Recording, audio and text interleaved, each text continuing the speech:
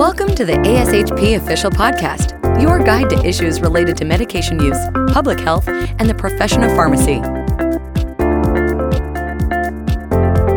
Thank you for joining us for ASHP's Practice Journeys podcast. This podcast invites members to share their stories about their professional path, lessons learned, and how their experience had shaped who and where they are today.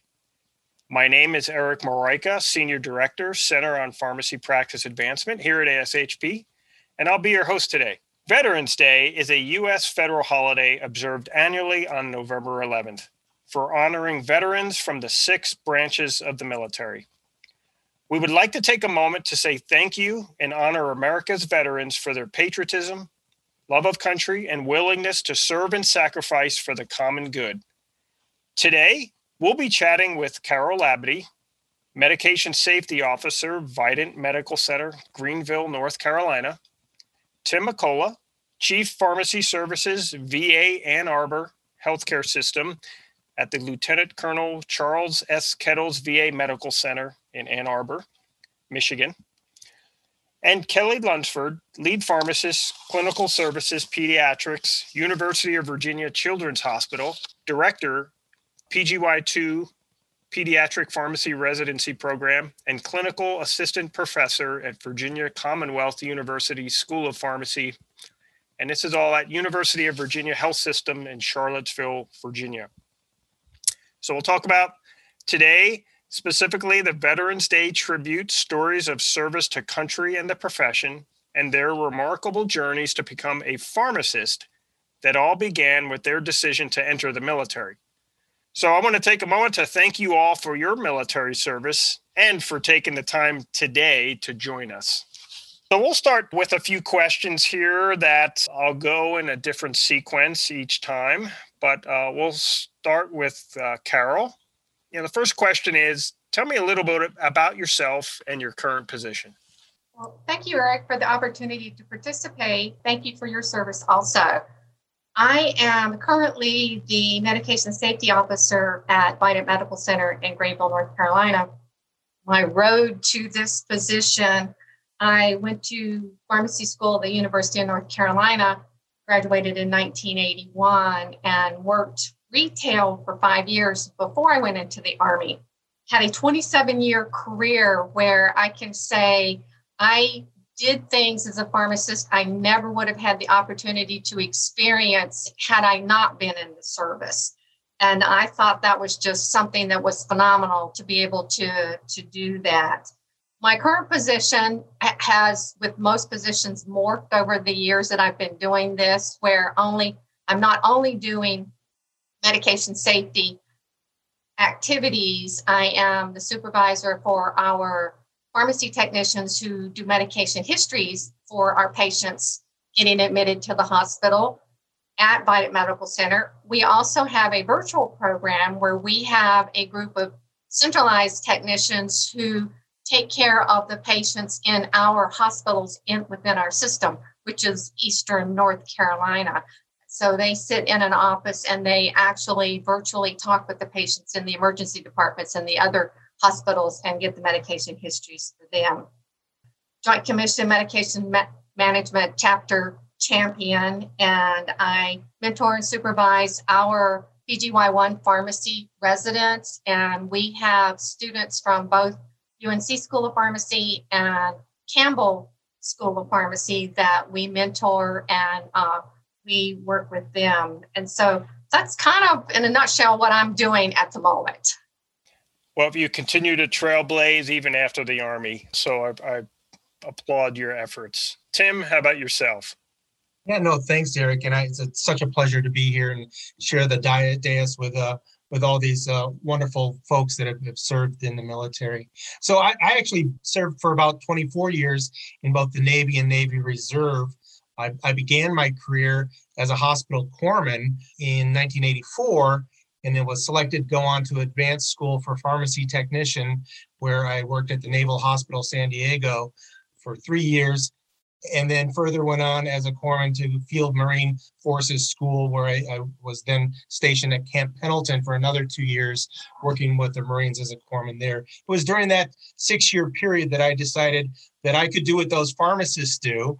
And so I thought, you know what, I'm going to finish my 6 years of active duty, go into the reserves, take that money that I put aside through the military and get my pharmacy degree. So that's just what I did. I spent the next 3 or 4 years finishing my pharmacy degree, applying for a commission in the Navy Reserves as a pharmacist. My civilian career mirrored my military career. So I was a clinical pharmacist at a hospital in Kalamazoo, Borgess Hospital. Went on to work at Drug Information at Upjohn, which then became Pfizer in Kalamazoo, which today is in the news a lot with the COVID vaccine and their production there. As I went up in career steps in my civilian career, I did a similar process in the Navy, taking positions as administration officer, training officer, XO, and then eventually officer in charge. And then I did have the opportunity to get a director of pharmacy position in the health system in Kalamazoo. Did that, and about that time, I was sent to Lonsdale Regional Medical Center as part of a Navy deployment to the Army Hospital, where I met some of our speakers today, other speakers today. Spent a year there as a pharmacist supporting that mission, came back to the States and spent some time as a medication safety officer, then actually back at Lonsdale as a civilian. And then after my tour as a civilian there, came back and worked as a director of pharmacy in Lansing, Michigan. And then 2 years ago, just over 2 years ago, had the honor of coming back to the military community and serving as a chief of pharmacy services here at the VA Ann Arbor. That's great, Tim. So I had a pleasure of working with Kelly in Heidelberg, Germany, and let's hear your story. Yes, thank you, Eric. It's an honor to be here. So I actually joined the military in 2005. I initially enlisted in the Army as a then 91 Quebec, now 68 Quebec pharmacy specialist. Right after undergrad, I knew I wanted to be a pharmacist, but at the time I wasn't ready to do more schooling and I needed some experience. It was really hard to get a job as a technician. I am originally from Roxborough, North Carolina. I was living in Chapel Hill at the time, and the area is just saturated with people wanting to work in pharmacy. So it was difficult thing for me to do at the time to try to find a job locally. And I was like, looking long term, and actually researched things for a long time before I joined the military to see which branch I would join. I thought about the Navy, but then at the time they made females cut their hair, and I didn't want to do that, which is kind of ironic because my hair is short now, but people change. So the big thing is I couldn't select the job I wanted. So I joined the Army. Spent 5 years on active duty, started out at Fort Polk, Louisiana, but then as Eric mentioned, I found my way to Heidelberg and spent 3 years, the last 3 years of my active duty in Heidelberg, Germany, where I did briefly meet the other speakers. They remember me from a different name. I actually worked extensively with Eric, but remember meeting Tim and Carol at times in passing while I was there. So I spent 3 years there in Heidelberg. And then from there, I applied to pharmacy school and ended up back in Chapel Hill at UNC Eshelman School of Pharmacy, where I got my PharmD. Then from there, I matched for residency at the University of Virginia, where I did my PGY1. And I had thought I was going to be an adult critical care pharmacist, but at some point I decided I wasn't sure I really liked the adult side of things, and I did my research project in peds. And so by process of elimination, I was like, well, maybe I'll like peds better, I hope. And so I ended up it was actually the very first pediatric pharmacy resident at UVA. And so come full circle. So after I graduated residency, I stayed on as a clinical pharmacist in pediatrics at UVA. And then in 2019, I became the lead pharmacist and program director for the pediatric pharmacy residency program. Actually, also in 2019, I rejoined the military. I'm currently serving as a pharmacy officer in the Army Reserve. Excellent. I didn't know that. So let's start the next question with Tim. And it's with your current job, what would you say is the most rewarding part of it? Oh, that's a great question, and I'm glad to answer it. So I have worked as a director of pharmacy in both the civilian sector as well as military, DOD, and now with the Veterans Administration. And really what attracted me to this position and what I really like about being here is really rewarding is what we have been able to do through the military, DOD, and VA with our pharmacists. We really embed ourselves with the provider, with the patient/veteran, and provide, the world-class care to these individuals. We have a robust staff. I have pharmacists on the floor, decentralized, rotating with the physicians, which is not unique, right, to the VA nor the DoD medicine. But I think what really attracted me is the fact that we embed pharmacists in ambulatory care. We embrace pain management. We embrace antimicrobial stewardship. And I have over 70 clinical pharmacists in the VA Ann Arbor that are doing exactly that, ambulatory care and focused, working with nurses, providers/physicians, and having head-to-head direct conversations with the veterans. Even in our outpatient pharmacy, before the veteran comes to pick up the medication, they sit at a counseling booth with the pharmacist, go over the medication, ask any questions before they even receive those medications, and then they pick them up. It's just such a dynamic process. I'm proud to work with those professionals, many of who are also veterans, and then get to come back and serve those that have served for so long. And I'm seeing folks from Korea War, Vietnam War, a few from World War II, and certainly a new, I hate to say crop, but a new crop of veterans that have gone through what many of us sitting on this panel today have been through for the last 20 years. And I'm glad that we are still here to serve them. Thanks, Tim.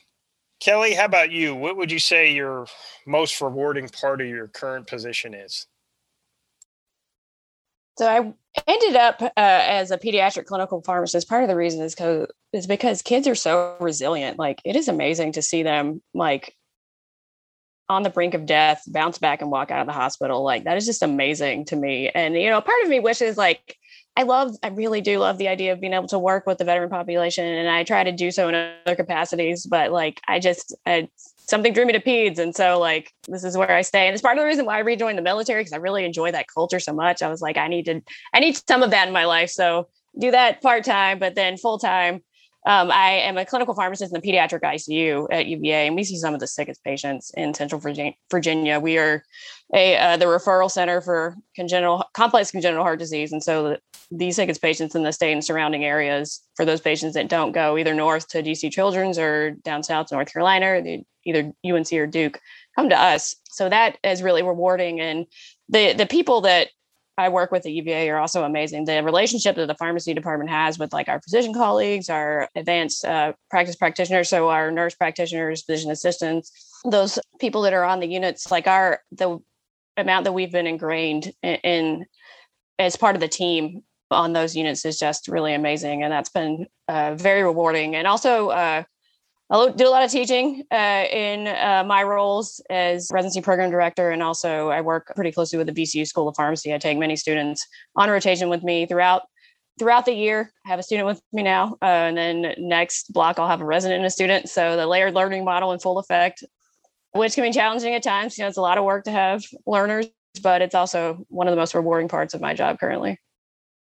And you're helping build the bench. So thanks. And Carol, how about yourself? So first, let me say I envy Tim and Kelly the opportunity to interact with our veterans and our active duty. My job, since I'm not directly in patient care, I don't get to see the patients interact with them. And that was something I really enjoyed being in the military, was having my veterans and my active duty that were my patients. It's a difficult question to say what is the most rewarding thing about my job, because I really like all of the aspects of what we do. I think, though, that I like the fact that I've been able to see, since I've been at Vidant, a change in our safety culture. And I think that we feel more comfortable now reporting events. There's not the defensive posture when someone asks a question about something that's happened.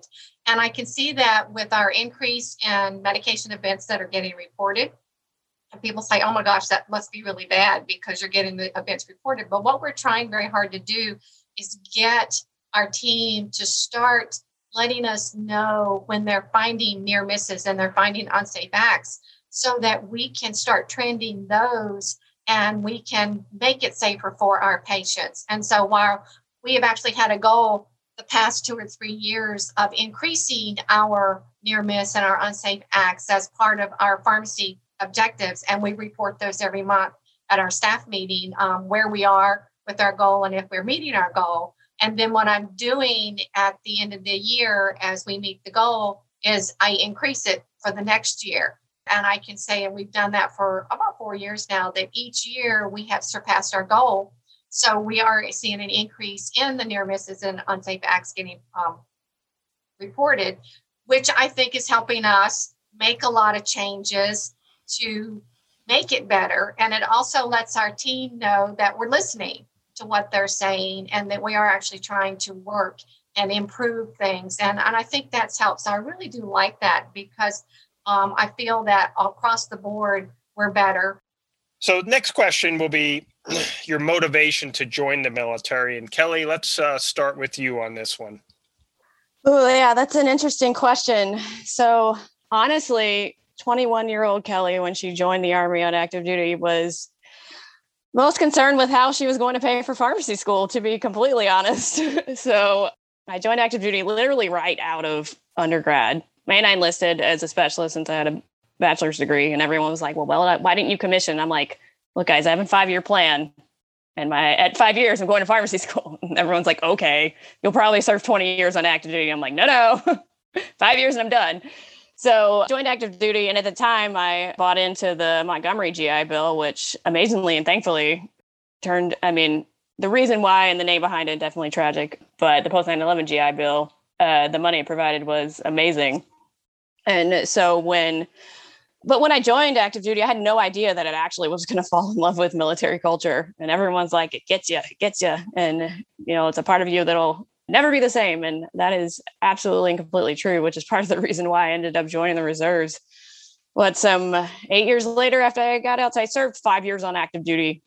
And then I spent about a year and a half in the reserves. So my active duty time, as I mentioned before, was at Fort Polk and then Heidelberg. I was really sad to leave Germany. I did not want to go, but I knew it was all for the best. Like my contingency plan, if I didn't get into pharmacy school, was I was going to extend my contract and try to stay in Germany, but I got in. So, oh, well, I guess it was all for the best. But I spent some time in the reserves at Fort Bragg. So that was kind of, it was really difficult to balance being in school and being in the reserve. So a lot of people do it. And a lot of my soldiers in my current reserve unit do it. And I don't know how they do it. So it was almost always drill weekend fell on the weekend before a big exam. So that was always really challenging. But yeah, so it's just an honor to serve. And I'm going to keep doing it as long as I can. So I really fell in love with it once I got into it. Yeah. Oh, good answer. Carol, how about yourself? I know I've heard this story a couple of times, but no one else has that's going to be listening to this. So yes, Eric, you're right. It's actually a unique story, and it is one that one of my bosses just absolutely loved and would tell it to multiple people. So I was already a pharmacist. I work in retail, like I said before, and my husband was in school in ROTC. And we were trying to figure out what I was going to do while he was doing his Army career, not knowing at that time that you could work as a civilian in a military hospital. My thought was, I'm going to have to go find a job. First of all, I'm going to have to go reciprocate my license everywhere he would go, find a job, start at the bottom every time he moved. And those were cause for angst many nights when I'm trying to think about this. And so he came home from school one day and he says, you can join the Army too. And I'm going, oh, yeah, right. I'm going to be a private and you're going to be an officer. I don't think that's going to work. No.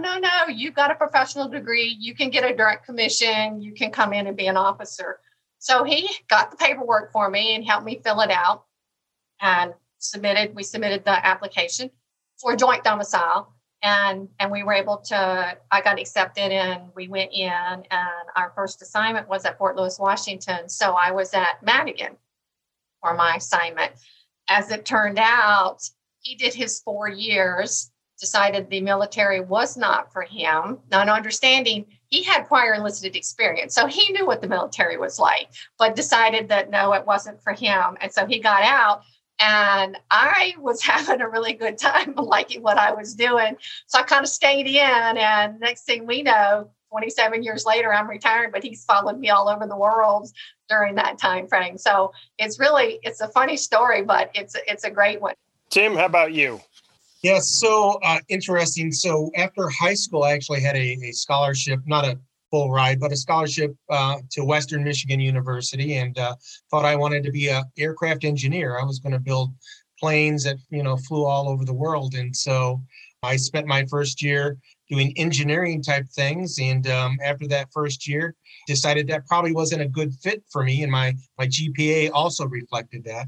So I thought, you know what, before I spend my own money now, because the scholarship was gone, I need to figure out what I want to do. And so my dad had been in the Navy for 21 years. So I grew up in a Navy family. I was born in the Navy, if you will, and thought, well, let me check out at the military. My dad retired as a chief in the Navy. And so I went to the recruiters, and I talked to the Air Force, I talked to the Army, I talked to the Navy, did not talk to the Marine Corps, which interestingly enough is where I wound up my last 2 years of active duty as a corpsman. But as I matched up the various ratings or jobs I could get, or in the Army call MOS, there was electrician, there was nuclear subs, there was hospital corpsman. I said, hey, tell me more about this hospital corpsman. So it's like an EMT, paramedic, nurse. I was actually a Boy Scout, an Eagle Scout, and I thought back to my experience with the Scouts and really enjoyed first aid merit badge, emergency preparedness, all that stuff that had to do with first aid meets. And I thought, well, let me hear more about that. They said, well, if you stay in for 6 years, we'll give you an advanced school beyond core school. I said, well, sounds like a good deal. And so I signed up as it would have it.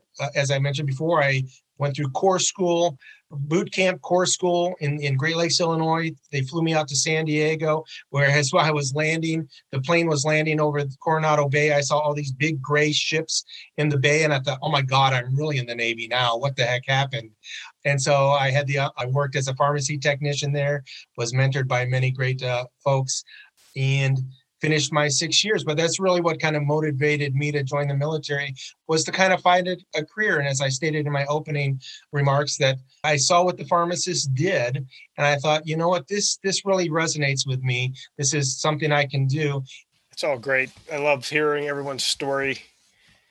And, as far as the military experience, and Carol, this will be for you to kick off, but how does it affect your life today? So I'll say that the military experience, I think, still drives my work ethic.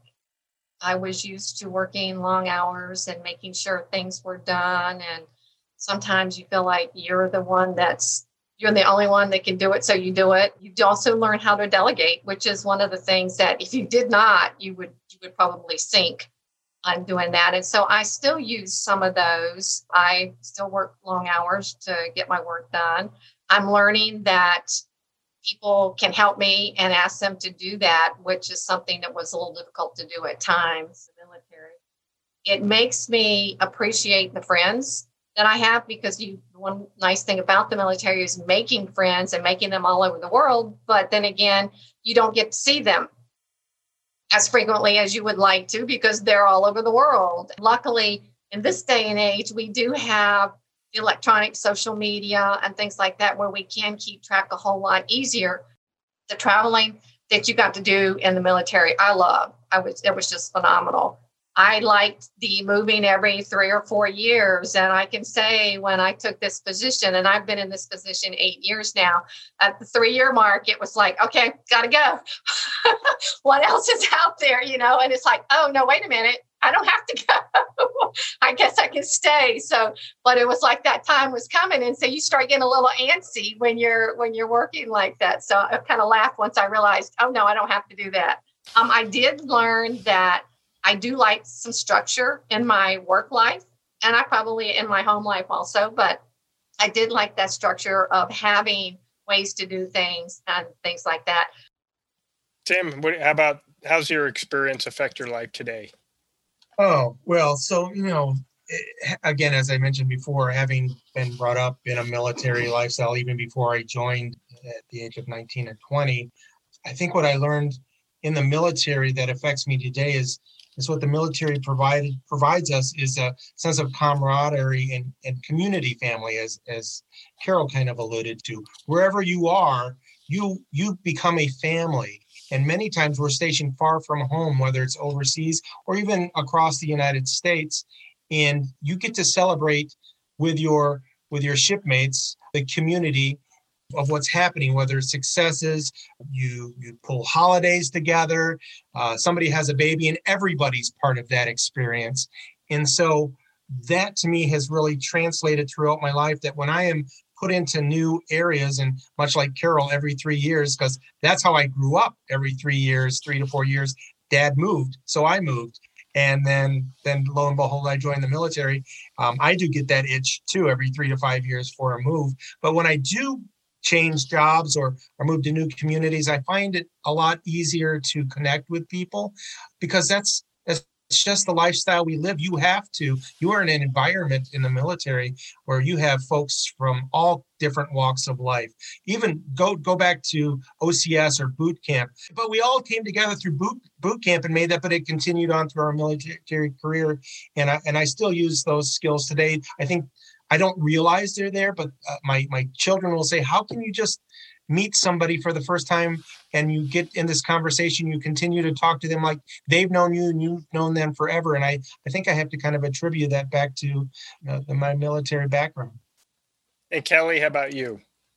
I think I'll also echo some of the things that Carol and Tim said. It's definitely, I've been in Charlottesville for 7 years, and it's weird that I haven't moved or done anything. I've changed positions. I guess technically if you go from resident to clinical pharmacist to lead pharmacist, I've changed position 3 times. So I guess I've also moved 4 different times within Charlottesville. So maybe that's how I cope with that. I don't know.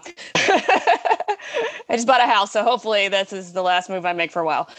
So that, in addition to, I think definitely one of the things that I got from the military that influences my life currently is the whole team sport mentality is definitely ingrained in me, which I think is huge considering all the challenges that everyone in healthcare, I believe, is facing right now with staffing shortages, just high acuity patients. And it's just really everyone having to come together, and having that mentality of, for the greater good is really something that got ingrained to me when I was in the service.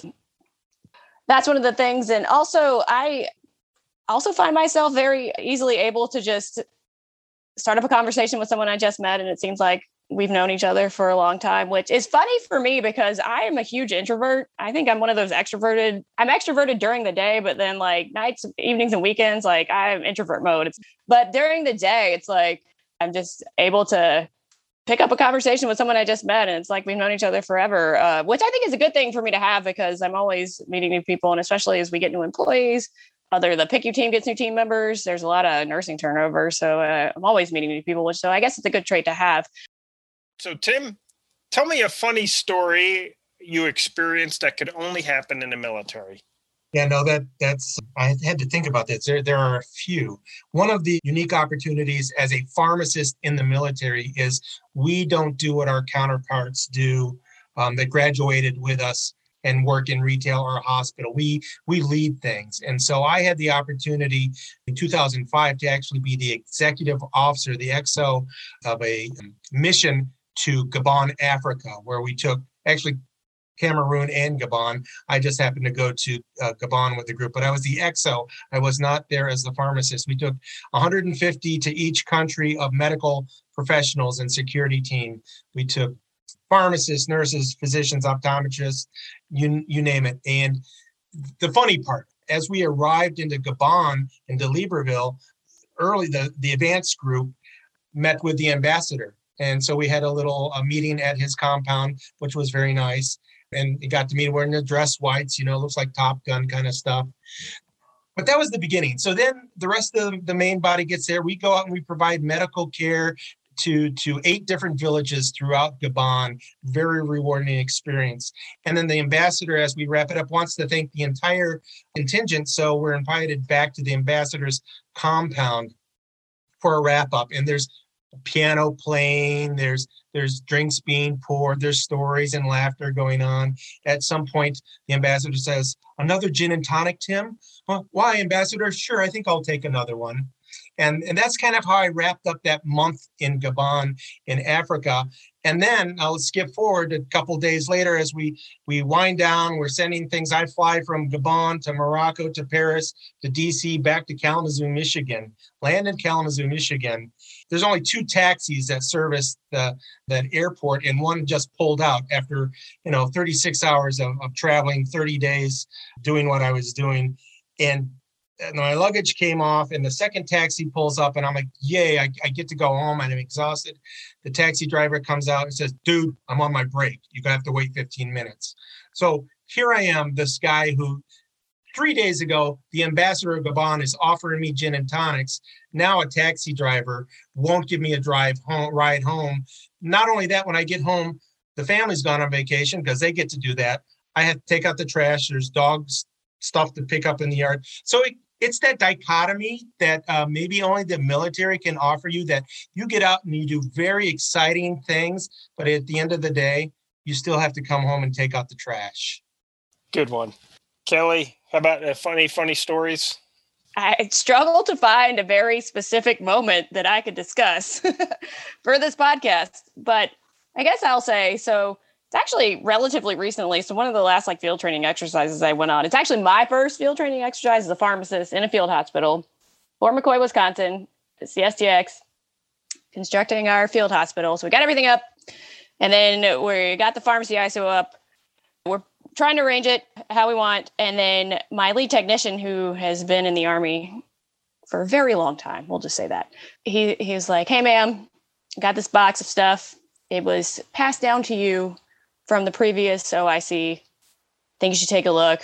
We should probably use it, put some stuff around in the pharmacy." I'm like, "Okay, sorry, got it. Let me look at it." And I open it up, and it is a box full of flamingo laced paraphernalia, flamingos everywhere. And I was like, "What is this?"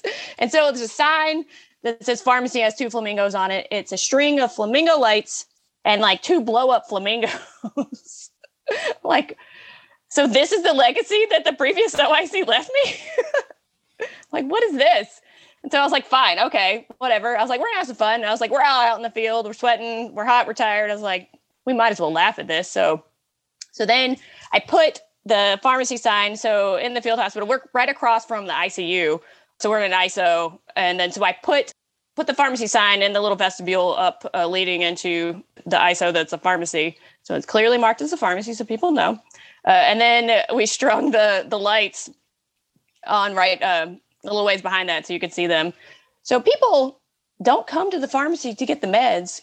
People come to the pharmacy to take selfies with the flamingos. Hey guys, we're here to also provide a service. I just want to remind you. And they're like, no. So when higher command comes to have a look and see what's going on. Actually, one of the command sergeant majors signed one of the flamingos. Was like, "I'm going to take a selfie with this. This is going to be my Facebook profile picture." I'm like, "Okay, sergeant major, got it. Go ahead. It's fine." And so that kind of, I was like, well, I guess this is what's passed on to me. So now I have to select a different mascot for next, or whenever we go back, or whatever the next field training exercise is.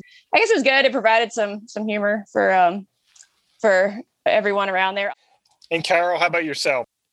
I have one that I think is funny, and I would say that you definitely have to be a military person to understand. Although, as I was thinking about it, people who have to evacuate due to hurricanes or whatever probably could relate to what I'm going to talk about. I deployed to Saudi Arabia during Desert Storm with the 10th MASH. And we went in as the reserve hospital with one of the other combat support hospitals. And the plan was going into Iraq that we would leapfrog over. One would set up. Once they're set up, we would go past them a certain area, set up, and then they would break down, go past us as we move forward to take care of any casualties that there may be. And so one of the things that happened, because we were a reserve hospital in the sense that we were not going to be the first ones on the line, we did not leave Saudi Arabia when we started moving into Iraq, when they had everyone start moving in. We were delayed about 10 hours before we started the move. And so we got in onto the road going into Iraq, and it was a 2-lane regular road, but it was what we found out the main supply route.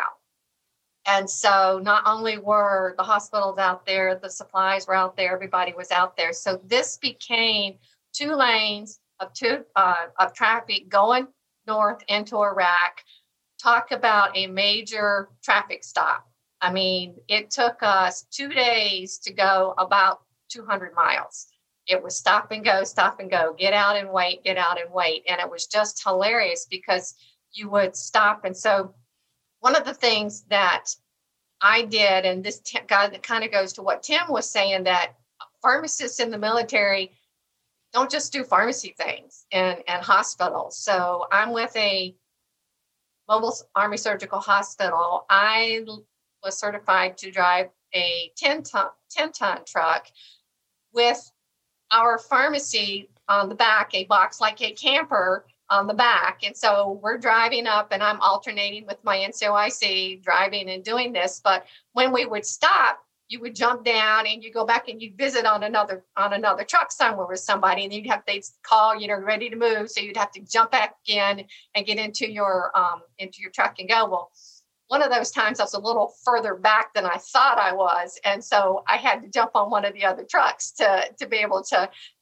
go. Otherwise, it was going to get left. And so when we stopped, jumped off, to run to find our truck. But it was really interesting to me, the story, because I left our officer advanced course to deploy to Saudi Arabia. And one of the things that we learned in officer advanced course was about mobilizations and main supply routes and why you're supposed to keep a main supply route clear. And we fell right into it. And I went, oh, this is what we're supposed to be doing. No, now I understand what a main supply route is, because me, who has worked in a hospital as a pharmacist, had never been involved with any type of deployments or things like this. It was all new, but it was really kind of interesting. And I really thought it was hilarious, that the stop and go and how long it took us to get anywhere, and not expecting to do something like that in my career. I thought it was fun, had a great time, but it was not something I was expecting. Well, let's close out with one more question. And I want to ask, special people that perhaps mentors that you met while you were in, or perhaps transitioning from the service. And Carol, since we'll continue with you on this one. So I had many mentors and many advisors during my career. I really had 3 that stood out. One was one of my first bosses when I was at Madigan.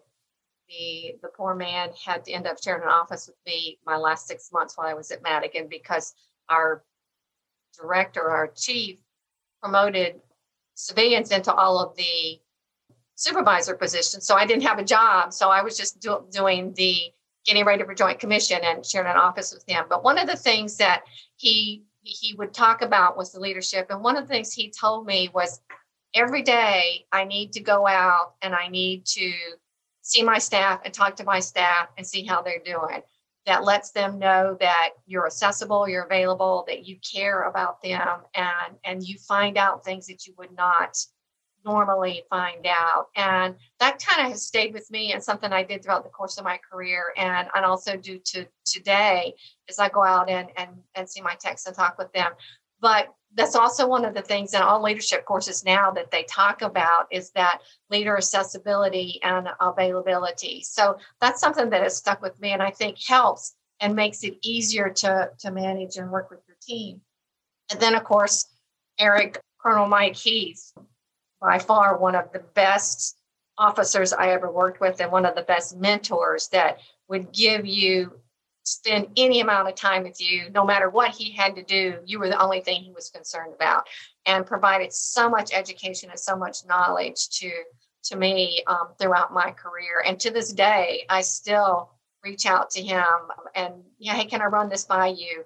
And one of the things I like about him is, yeah, you can run it by him, but then he's always going to ask you, well, what do you think? What do you think you should do? So you can't just go get an answer. You have to actually think about what you want to do, which I think is something that's really great too. And I'll quickly, just one last story I've got. When I was at Walter Reed, went to Walter Reed as the pharmacy chief from Fort Bragg. And at the time, one of the surgeons at the Special Forces Group was going to Walter Reed to be the hospital commander. And so I called him, introduced myself to him, hey, sir, this is Carol Labadie. I'm a pharmacist. I'm going to Walter Reed to be your pharmacy director. And he says, what do you mean going to Walter Reed? I said, well, I understand that you're going to Walter Reed to be the commander. And it's like, oh, I don't know what you're talking about. So it was really fun. So we talked. And I said, well, this is what I heard. And he goes, who are you? But so we ended up going to Walter Reed, and we got there in June. We had a joint commission survey scheduled for September to come in. And so we knew going in that we had lots of things to do. And one time, I remember he came to me, or so I'm in the hall or something, in about August. And Carol, how do you think we're doing? What do you think we're going to do with the survey? And, maybe like I am a lot of times, I said, sir, we don't stand a chance, and I'll get out of getting this survey passed. And I said, I can't get anybody to do anything. And, I'm very concerned about that. So he called a chief staff meeting, and he called in all the doctors and our clinical staff meeting, and called in the doctors. And I was so impressed with him because he talked to them, and he talked first about being a surgeon starting joint commission, but still didn't like to have people tell them what to do. But we were getting ready to have a survey, and, we really needed to work on doing that. And he says, I've spent time over in Iraq and Afghanistan and talking with the soldiers. And the one thing they know is if they get hurt, they're coming to Walter Reed, and they know they're going to get taken care of at Walter Reed. And so he says, so how do you think it would feel to these soldiers if we cannot pass a joint commission survey? And I want you to know, we walked out of that meeting, and the next day, I have never seen a hospital come together and start working on trying to get something done as we did at that time. And that just amazed me. And to this day, I still take that with me about how he was able to do that and get that team to work together as a cohesive unit so that we could, and we passed it with flying colors. It was just unbelievable. Yeah, lots. It's endless almost. So, Tim, the mentor that impacted you? Yeah, no, of course, over a 24-year career, there's a lot of folks that can impact you, but, there are men and women who guided the way. But I think one of the first ones, and actually it was one of the guest speakers last year during this same interview session, was now Captain, a retired Captain Dave Price.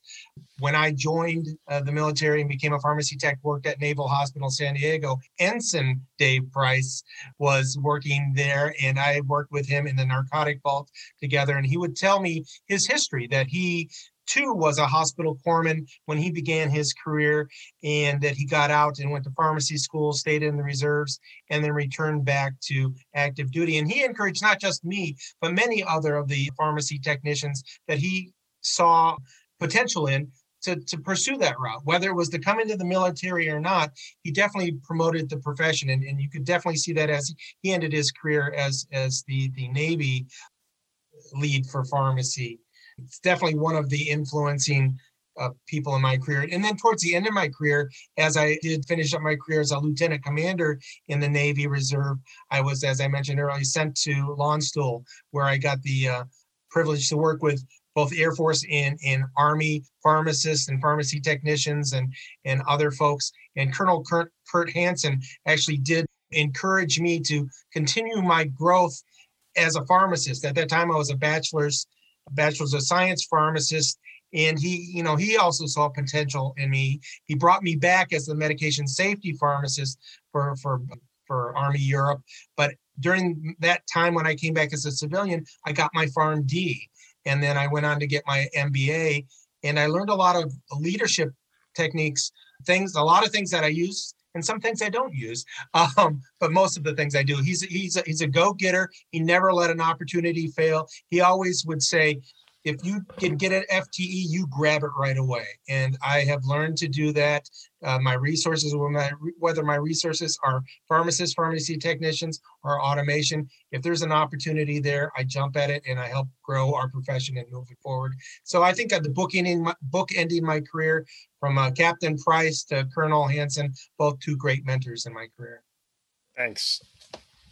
And Kelly, let's close out with you here on any mentors to mention. So it's really interesting that Tim mentioned Colonel Hansen, because that was actually one of mine that I was going to mention as well. I didn't even, when I was a sergeant in Heidelberg, I didn't realize how much attention he was paying to me in my career. But he has been an amazing mentor to me. Like, I actually first met him, and he doesn't remember this, but Joint Forces 2006 in Atlanta, I was introduced to him. And I think at the time he was in Hawaii, but then I met him again when he was at Launch Duel and I was in Heidelberg.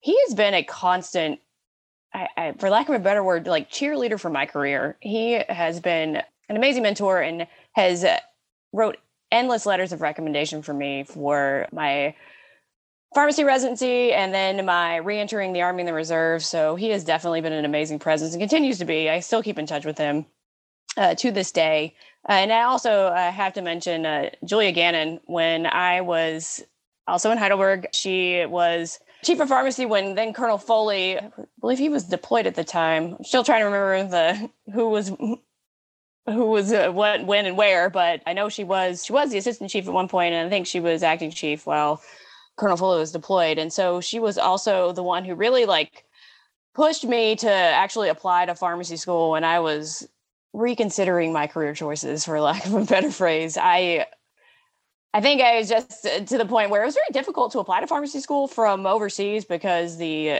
have to go back to the States to take the PCAT and then having to go back to the States to interview. And it was very time consuming and expensive, but everyone in my leadership was extremely supportive of me doing that and gave me all the time I needed to go back to the United States to do all those things. And so I thought, I was like, well, I'll just send my enlisting contract, do that. She was like, you will not.